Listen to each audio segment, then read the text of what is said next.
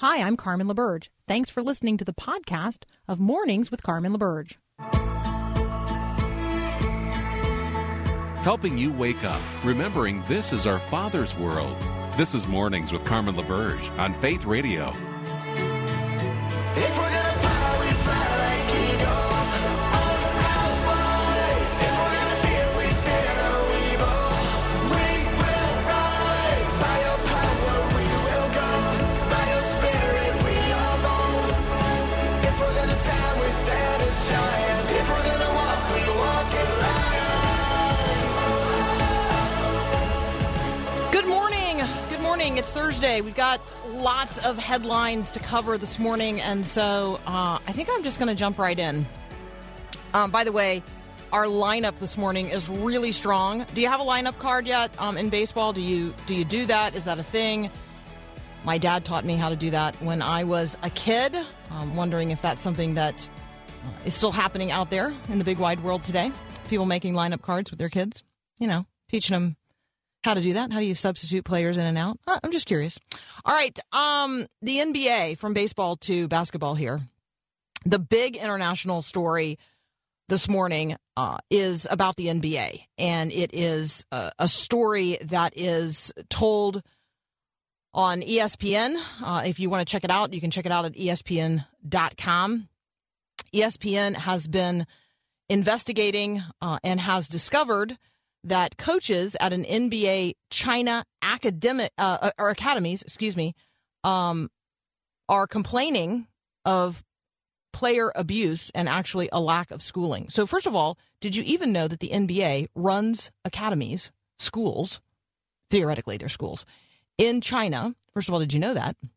And then would it surprise you to learn that kids who are recruited into the NBA's youth development program in China, because they're looking for the next, what would his name be, Paul? Who's the really fantastic? You're asking me. I know. I know basketball like the back of your hand. I mean, there's a really fantastic. I think I know who you're talking Chinese about. basketball player. Yeah, but all right. So somebody needs to text me 877-933-2484. Okay, so here's what's going on. Instead of actually being educated, instead of actually supplying these students with the kind of education that they ought to be receiving from an industry like the NBA, who absolutely intends to capitalize upon them, that's not what they're getting. Instead, there is evidence of a physical abuse, failing to provide schooling, on and on and on and on. So that's going to be the big headline news of the day. And I think that one of the things that it highlights for those of us who are Christians, anytime that we seek to export something to another place in another culture, we have to ask ourselves, what are we exporting? So this is a conversation related, I'll just connect this to a conversation about missions. When we seek to share the good news of the gospel with other people, we need to do so in a way that honors Jesus.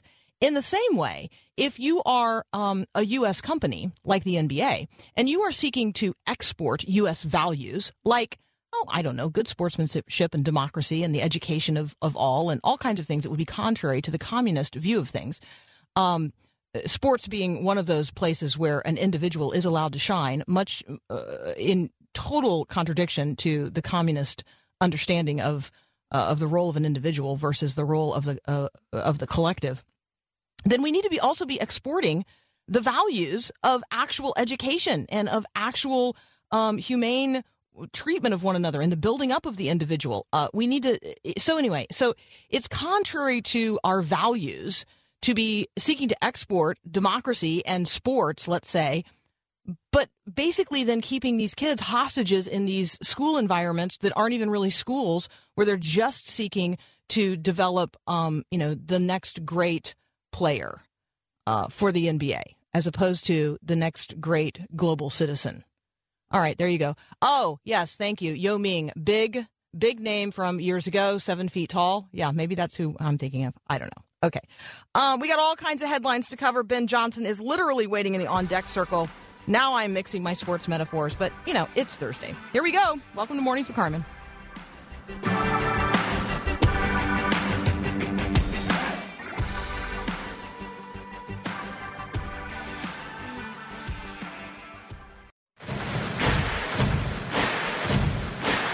This is my right,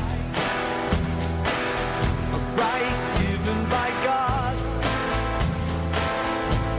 to live a free life, to live in freedom.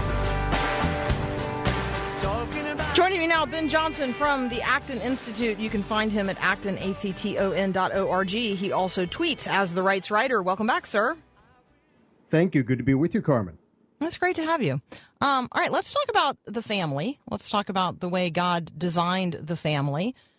Let's talk about the migration away from God's design from the family. And then let's talk about the intersection we're experiencing now with COVID-19, not only here in the United States, but around the world. Yeah, well, the family as God designed, obviously, was created at the very beginning in the outset when God said it's not good for man to be alone, and caused a deep sleep to fall over him, and created a helpmeet for him, that being Eve, his partner, to be at his side throughout all of life. And the two partners are to support and love and cherish one another. The traditional Christian understanding of marriage is that we are supposed to choose a partner who is going to further our salvation. And so our faith and our building one another up in the faith day by day is the most important aspect of what we do. And that's been traditional. Of course, children are part of this mix and always have been for the continuation of the human race as God designed.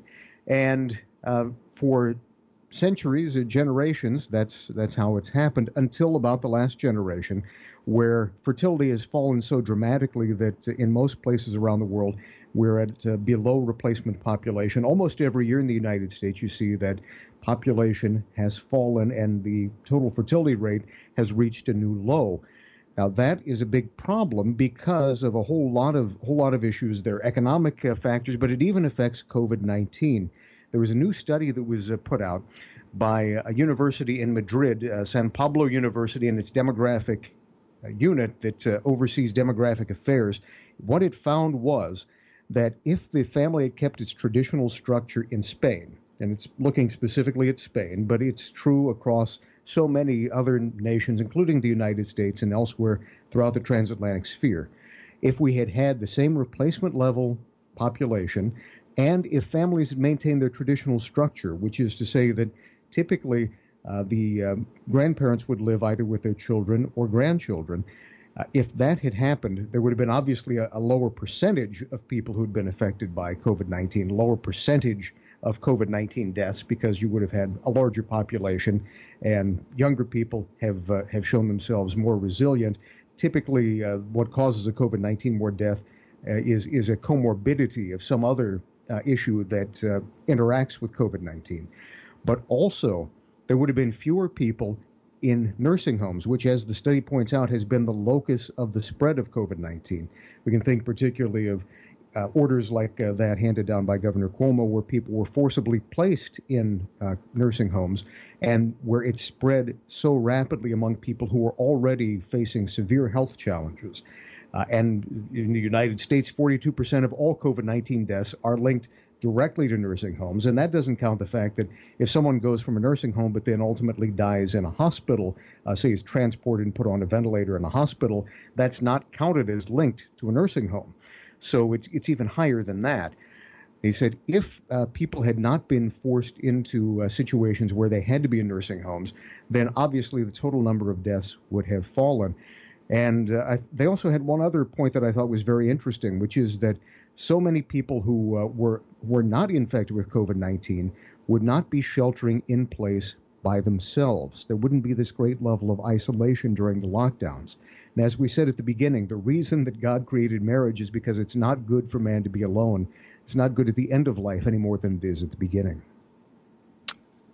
Well, and then I would say also, the commandment related to honoring our parents, right?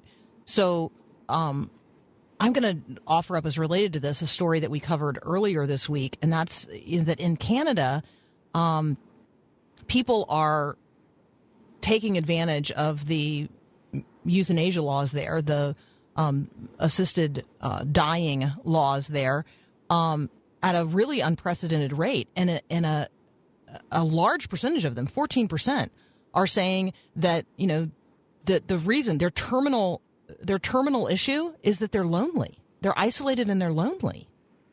And once we get to the place as a culture where we think that isolation and loneliness, like just being by yourself, is reason enough for you to be eliminated, that I got to tell you, like, we've just really reached this tragic point. And the breakdown of what you and I would consider the traditional family, the breakdown of the way God designed family to function, is a huge part of this.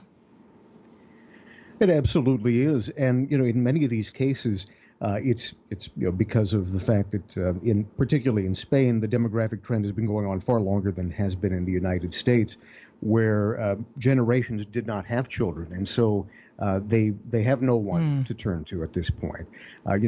They simply did not have their family, and now you're dealing largely with women who have outlived their husbands and are completely by themselves. It's very tragic that they are so isolated, so alone. And society essentially, as you have said, particularly in nations outside the United States where the demographic trend has been accelerated far beyond where it is here, have said essentially, you're right. If you don't wish to live anymore, we have no interest in seeing you live. That kind of idea that life is worthless, if you believe that it is worthless, flies so in the face of God's affirmation that we were fearfully and wonderfully made, that we have a purpose in the very core of who we are, that everyone has something to offer, no matter how isolated we are, and that all life is precious.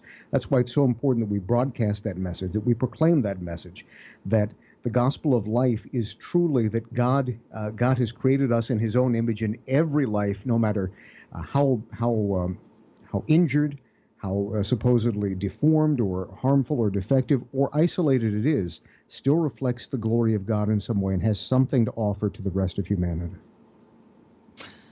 All right, Ben Johnson and I will be right back. We're going to talk about a wedding officiant who is being, I think I would describe it this way, forced to officiate in same-sex wedding ceremonies. All right, that's up next here on Mornings with Carmen. If I should speak, then let it be of the grace that is greater than all my sin. All right, imagine with me for a moment that your business is that you officiate at weddings, and you are a Christian, and you disagree with the nation's standard on same-sex weddings, same-sex marriages, and you live in a county in Ohio that has an anti-discrimination policy that essentially forces you, if you're going to do any weddings, to also do same-sex weddings. So that's my setup for the conversation that Ben Johnson and I are going to have right now. What is going on in this case? Yeah, Cuyahoga County, along with Lucas County. Cuyahoga County is Cleveland, Lucas is Toledo. These are the two most liberal parts of the state of Ohio. Cuyahoga County 2 years ago adopted a non-discrimination ordinance that applies to homosexuals and transgender people according to sexual orientation and gender identity. In Cuyahoga County, there's an evangelical minister by the name of Christy Stokes. She's a former missionary to Zimbabwe. She's currently studying for a PhD as a chaplain, and she has a business called Covenant Weddings. A couple of years ago, she realized that her true calling in life was a lot of her friends had asked her to officiate weddings, and she loved giving sermons at weddings, praying at weddings, and she would customize an entire service around the couples after she got to know them. She decided to make this her business last fall. Matter of fact, her business is less than a year old as of right now. It was founded last August. She's decided that this is her life calling, but because of Cuyahoga's so-called non-discrimination ordinance, it's okay for the Cuyahoga County government to discriminate against Christy Stokes. They've said that it is impossible for her to hold a wedding as a so-called public accommodation and not celebrate weddings for same-sex couples or transgender couples. Specifically in her case, two people had come to her, and as it turned out, one of them identified as a male, but in fact they were both female. And she found a scheduling conflict and said she couldn't do it, but now she's suing, saying that this is threatening my ability to live out my faith in my business. The fact of the matter is her business, Covenant Weddings, has a stated mission It says its mission is, quote, to pursue her spiritual calling, to share her faith, celebrate marriage, and glorify God. Now, no one in the Cuyahoga County government has any right to tell her which way her spiritual calling is, what her celebration of marriage should entail, or how she can glorify God. That is her spiritual calling. It is the very reason the United States was founded, to allow each of us to determine those things for ourselves according to our own conscience. And the free exercise of religion is not suspended 40 hours a week, 9 to 5, Monday through Friday. This is her business, her calling, and she has every right to exercise her faith. And this ordinance is threatening her and everyone else. So this is simply a case of the government ordering someone who is a Christian minister to participate in a wedding that violates their faith or lose their business. It occurs to me, Ben, that the conversation about what an individual believes is a hard conversation to bring to bear in the culture today, because so many people. I mean, on one level, like, right, you can believe whatever you want to believe, and someone else can believe whatever they want to believe, and neither of the two of you are considered right or wrong, because truth is whatever you perceive it to be, which is just patently not true. And so I think we find ourselves like, right, she believes something that is based on sincerely held beliefs, right? So I think that the conversation that we're going to have to get into as a culture is belief relevant, and how what one individual believes is worked out in a culture where the law concretizes some beliefs over and against others. Like that's what happens, right? When one set of ideas becomes the law of the land, we are essentially saying this set of beliefs is not only normative, but it is legally binding. I know that I'm sort of fishing around for a way to articulate this, but is that accurate? I think you've put it very well. In fact, I'd go even one level deeper than that. The United States was founded, obviously, to reflect the Judeo-Christian ethos of the West from its very foundation. The United States was a revolution, but it didn't see itself as breaking with the West. It saw itself really as the apex of everything that the West had been building to through Greece and Rome, and then the long history of English liberty, drawing on the Magna Carta and everything that had happened in English history up to that point. And it was meant to reflect a certain point of view, not that you had to share that in order to share in the liberties, but that the Judeo-Christian worldview was intended to guide all of our future governance. Within the shell of that belief, there's been a new seedling that's taken sprout and burst through the shell, which is a sort of a polytheism in terms of our understanding that everyone had the ability to determine truth for themselves, and that displaced the old Judeo-Christian point of view that truth is many-form, multiform, and diffuse, so you have the ability to choose on your own. And now what is shaping culture is not that old Judeo-Christian virtue-based understanding of liberty. Instead, it's an idea that the government should be affirmatively enforcing a point of view that opposes the very point of view that was the creation of the United States in the first place, namely that the United States government should be enforcing a sort of a woke ideology, and that anyone who dissents from that is doing a disservice to God. If you are punishing churches or punishing ministries like Christy Stokes and others who don't share that, you're actually rendering service to God, because the ideology which we're seeing here has displaced the true faith, and it's a case of ideological extremism replacing the long heritage of ideology upon which all liberty is based and founded. Ben, you and I do not have time to do justice to the piece that you have posted at the Acton blog right now on statues and the three pillars of the West that toppling statues tears down. But I want to tee it up on my social media right now and direct people to it at acton.org. Give us the top line. Sure. Top line is that the iconoclasm that we're seeing of statues being toppled tears at three basic pillars of the West. One of them is faith, because churches are being targeted here. Churches are being vandalized. Church statues and images of Christ are being defiled. And the United States was built on faith. Our founding father said the Constitution is made for a religious people. It is wholly inadequate to any other. Second of all is property, because this is private property, and James Madison said government's instituted to protect property of every sort, and that, and including rights. That is the basic foundation of our government. And the third is history. We're destroying our history without knowing who we were. We can't possibly continue to be what we were intended to be. All right. You guys can read it at acton.org.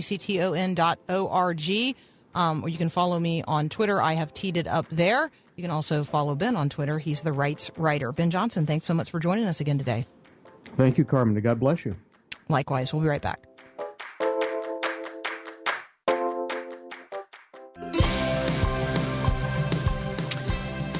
All right. So the American Bible Society, along with Barna Research, has posted the 10th State of the Bible Survey. So this is the 2020 State of the Bible Survey. And in 2019, over one-third of American adults, 35%, said that, you know what, they don't ever use the Bible. Ever. Outside of an organized church service of some kind, maybe a funeral or a wedding, nope, 35% never use the Bible. In January of this year, that number was statistically unchanged. However, by June, now here's what I'm wondering. So basically, we've been in the pandemic shutdown, right?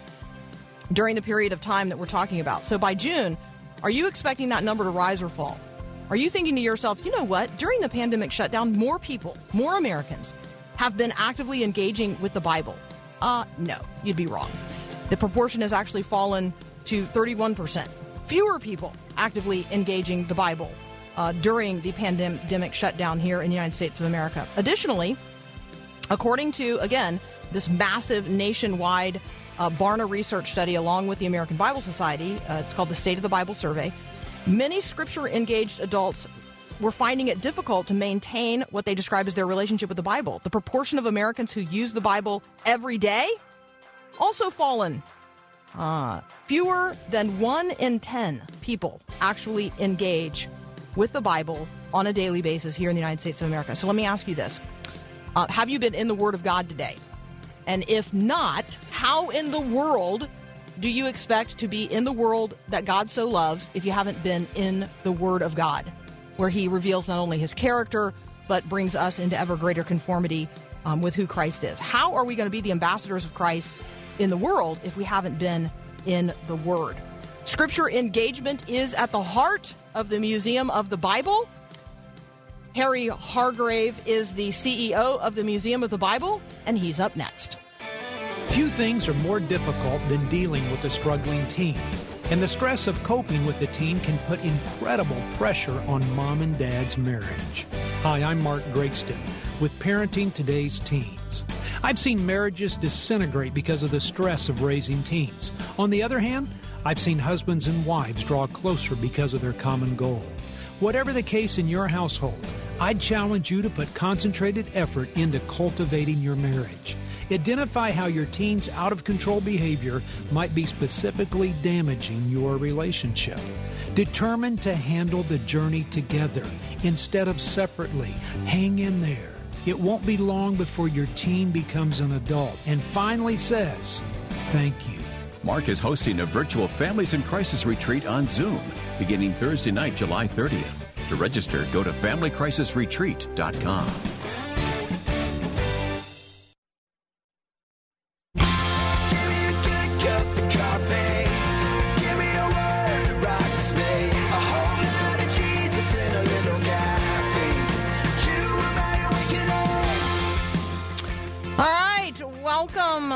Welcome, Harry Hargrave, CEO of Museum of the Bible. Welcome to Mornings with Carmen. Thank you, Carmen. It's nice to hear from you. What a joy to have you on today. I love everything about the Museum of the Bible, and we want to remind people not only about the Museum of the Bible, but introduce them to some things that you guys are doing. One thing that's happening tomorrow night, and let's just start there. Let's start there with the partnership that you guys have developed with Trinity Broadcast Network to produce something called The Truth I'm Standing On. Right. We have a great show coming up tomorrow night, both on Trinity Broadcasting Network and also on K-Love. And we will air at 8 p.m. Eastern Time, 9, 10, and 11. They're 1-hour shows, but we're so excited about the show itself that TBN decided to air it all 4 hours, the same show back to back. And then again, we'll have another show in a week on Friday, a different show, but also created in this partnership between TBN and Museum of the Bible. And we talk about standing, the truth I'm standing on. Obviously, we're talking about the Bible itself. Make the case that people listening not only should construct their own life standing on the Word of God, but should invite other people to stand on the Word of God as well. The key words that you just expressed are the reason. It is the Word of God, and it will heal, it will guide, and it will lead you into eternal life. So it's the most important book ever written, most read book ever read, and it's our purpose. Our purpose is to make the Bible known and to encourage people to read it. We are a Christian organization. We include and appreciate the involvement of people of all faiths. We'll not sit here and tell them how to believe, but we want them to see and read the Bible because we think it stands on its own. So I know, Harry, there's some people listening right now who they're singing in their heads and in their hearts, the Bible. Now that's the book for me. Yeah. I stand alone on the Word of God, the Bible. Are we going to hear Matthew West sing that at any point during the show? Because I feel like if I'm going to be watching a program, The Truth I'm Standing On, and you got somebody like Matthew West up there, I'm going to be expecting the Bible. I'm not quite sure. I haven't seen the final version. Can you make it happen? Oh, that's right. I'm not going to make any promises, Carmen, but he is a wonderful guy. It was our first opportunity to get to know him. This all came about because of a dream that we had to share the Museum of the Bible with the world via live streaming, and a couple of our board members were close to Matthew and also had relationships with TBN, and of course in friendly conversation this all came up as to what we wanted to do, and it just pulled together in about 3 weeks' time. And gosh, we've got Leanna Crawford and King and Country, Newsboys, Matt Mayer, Danny Goki, Mandisa, Zach Williams, CeCe Winans, Christine DeClario, and, of course, Matthew, and they're all performing, and it'll be a delightful and we hope a glorious night. So I want to talk a little bit about what's going on at the physical space, the Museum of the Bible. I know there's lots of people even wondering, like, is it open? Let me just tell people the Museum of the Bible was one of the first museums in D.C. to reopen following the COVID-19 shutdown. So give us the current status. We are fully open. Obviously, we have very small crowds because of the COVID and because of the needs for social distancing. We're 430,000 square feet. That's a lot of space. It takes roughly 2 or 3 8-hour days, depending on your intensity, to study all the different exhibits and to see it. So we have plenty of opportunity for social distancing. There have been some adjustments to our normal workday, but normally if you come at 9 or 10 o'clock in the morning, we open at 9 for members, and then at 10 o'clock for the general public, we're open till 5. And it's business as usual. We would love for people to come and be part of the museum. And it's a great time to come because there's not a whole lot going on in Washington, D.C. at this point in time. And therefore, You don't have the crowds, and there are 3 or 4 museums that are now open, plus the Washington Zoo. So it's a good time to come to Washington. Yeah, it's like you guys in the Spy Museum and the zoo. I mean, that's pretty much right. it. That's right. That's pretty much it. It's a little bit lonely, so come see us. All right. Well, I think that's good. That's a good invite. All right. Harry Hargrave and I are going to take a very brief break. When we come back, we're going to talk about Bible engagement. We're gonna talk about great ways that the Museum of the Bible provides for Bible engagement, and why this is actually a great resource for you as a Christian who might be thinking about, what's a tangible way that I could share the Bible with a non-Christian, or with a skeptic, or with a cynic, or with a person in the next generation who's just never been exposed really to the Bible. And how could you use the resources provided by the Museum of the Bible to do just that? That conversation up next. We'll be right back. I'm going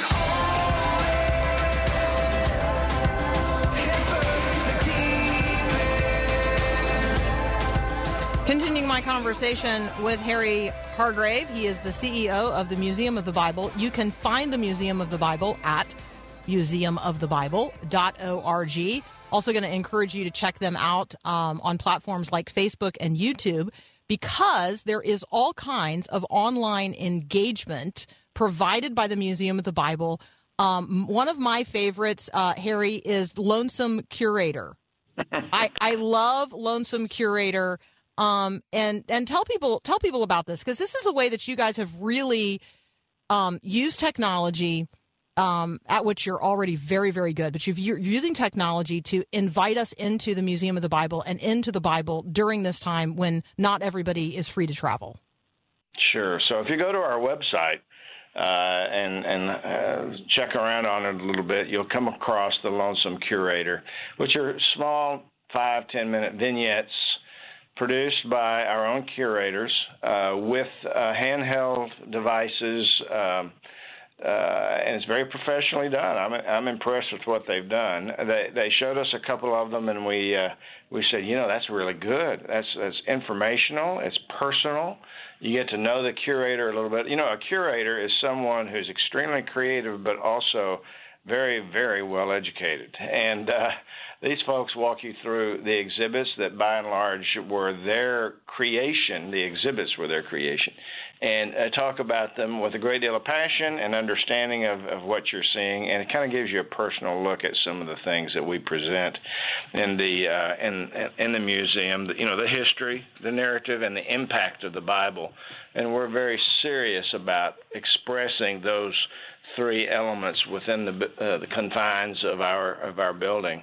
The history about how it happened, who wrote it, what it was, what happened in the Church Universal over the centuries, the narrative of what it says, even where you get certain words, certain phrases, all the way to Bibles of various presidents and Bibles of Elvis Presley, and the first book that came across on the Mayflower, those types of things. The Battle Hymn of the Republic, the actual written version, written in a hotel here in Washington in the 1860s. So it's quite interesting. It's fun.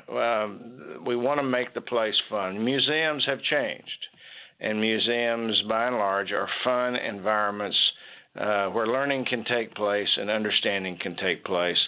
We want our museum to be something that is a non-threatening environment for non-Christians, informational for everybody, but at the same time has a message. And the message is the Bible is the Word of God. So for those of you who need a little navigational assistance, if you go to museumofthebible.org and you click on the menu, you'll see a drop-down, and you want to go to the word Learn. And if you go to the word Learn, online engagement is the first thing that pops up.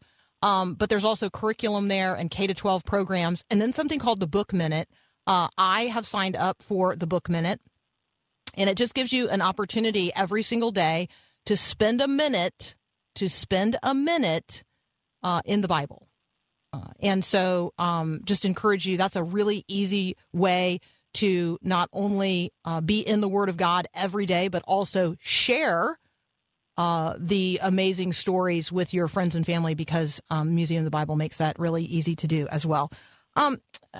Harry, when we talk about Bible engagement and we talk about this particular season in which we're in, we're reading from both the 2020 American Bible Society, annual State of the Bible research that they did with Barna, and we're now reading from Lifeway Research. We're reading from, across the board, we're reading that Bible engagement is actually down during the pandemic. I find that surprising. I would have guessed that people with much more time on their hands would have turned, and, not able to sleep at night and all kinds of things that people are talking about. I would have assumed that more people would have turned to the Word of God. In fact, that's not happening. Talk with us about really the reason behind the Museum of the Bible and putting the Bible back in front of people in a way that they could get to know it again, some of them for the first time. Yes, even the location of the museum is not by chance. We are 2 blocks from the U.S. Capitol and 2 blocks from the Air and Space Museum. Our objective is to reach the world and to offer the Bible as the solution provided by God for people who have problems, who are looking for direction, etc. It's a difficult thing when you're taken away from your church or you're taken away from your Bible studies because of this dreadful virus. And I think what we're seeing is the difficulties man has to stay focused by himself. I think that's the reason why he gave us each other. So the word needs to be shared. The word needs to be spoken as well as read. And when you take all that away, it doesn't take long for people to lose focus. And that's why it's so important that our churches reinvigorate and begin to meet again when it's proper science to do so. And I guess I'm not terribly concerned about catching COVID, but everybody needs to be aware that it's out there. And we need to take the proper precautions. I'm hopeful that soon we'll have a vaccine, and soon people will be able to go back to church in a comfortable manner and enjoy that fellowship. And I do believe that part of the reason people are not reading their word is because being a Christian or being a seeker is all centered around your daily activities. And it's not a matter of losing salvation. It's a matter of being connected in the community in which you live. And I think a lot of that is causing people to turn to temporal things, such as television and things that are not as healthy as sitting down and trying to understand what the Bible is telling them at this stage of their lives. So all right, well, we're trying to overcome that with the website and sending out reminders to people who are on our mailing list. I think our mailing list is 500,000 people, and we're sending out messages to them on a daily basis about Scripture and about what it says, its comfort, its reality, and its promise. And engaging with those who, find it easy to access something on their television. And so, let's just tee up one more time the Truth I'm Standing On event by the Museum of the Bible in cooperation with Turner Broadcasting. So TBN, you want to find your TBN affiliate. You can also find it on the TBN mobile app, TBN's live stream. And check it out tomorrow night. Also check it out a week from tomorrow night, parts 1 and parts 2.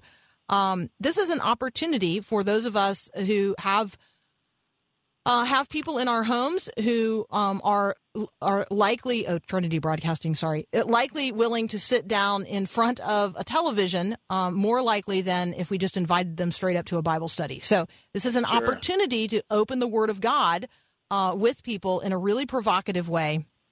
And yes, maybe during one of the breaks to have an opportunity to do your own rendition of the BIBLE.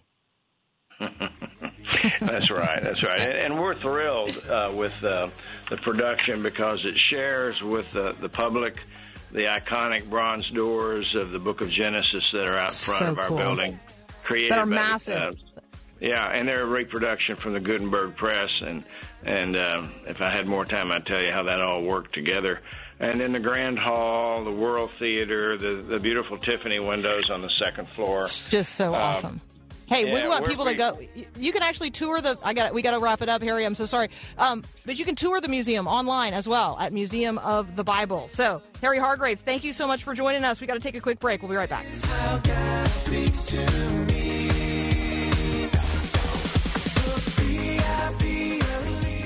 Thank you. All right, I do love our listeners. Thank you so much to David, who says, hey, the Go Fish guys have a great version of the Bible. Is that what we played, Paul? That is what we played, yes. Thank you, David. Thank you, David. All right, hey, we got another hour of Mornings with Carmen up next. Standing in the on-deck circle right now, Peter Kapsner, a fan favorite of the program.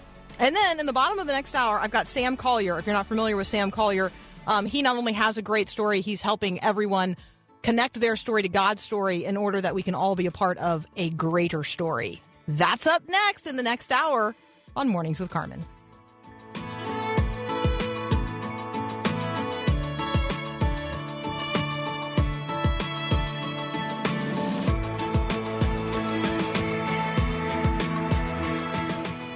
Thanks for listening to this podcast of Mornings with Carmen LaBerge from Faith Radio.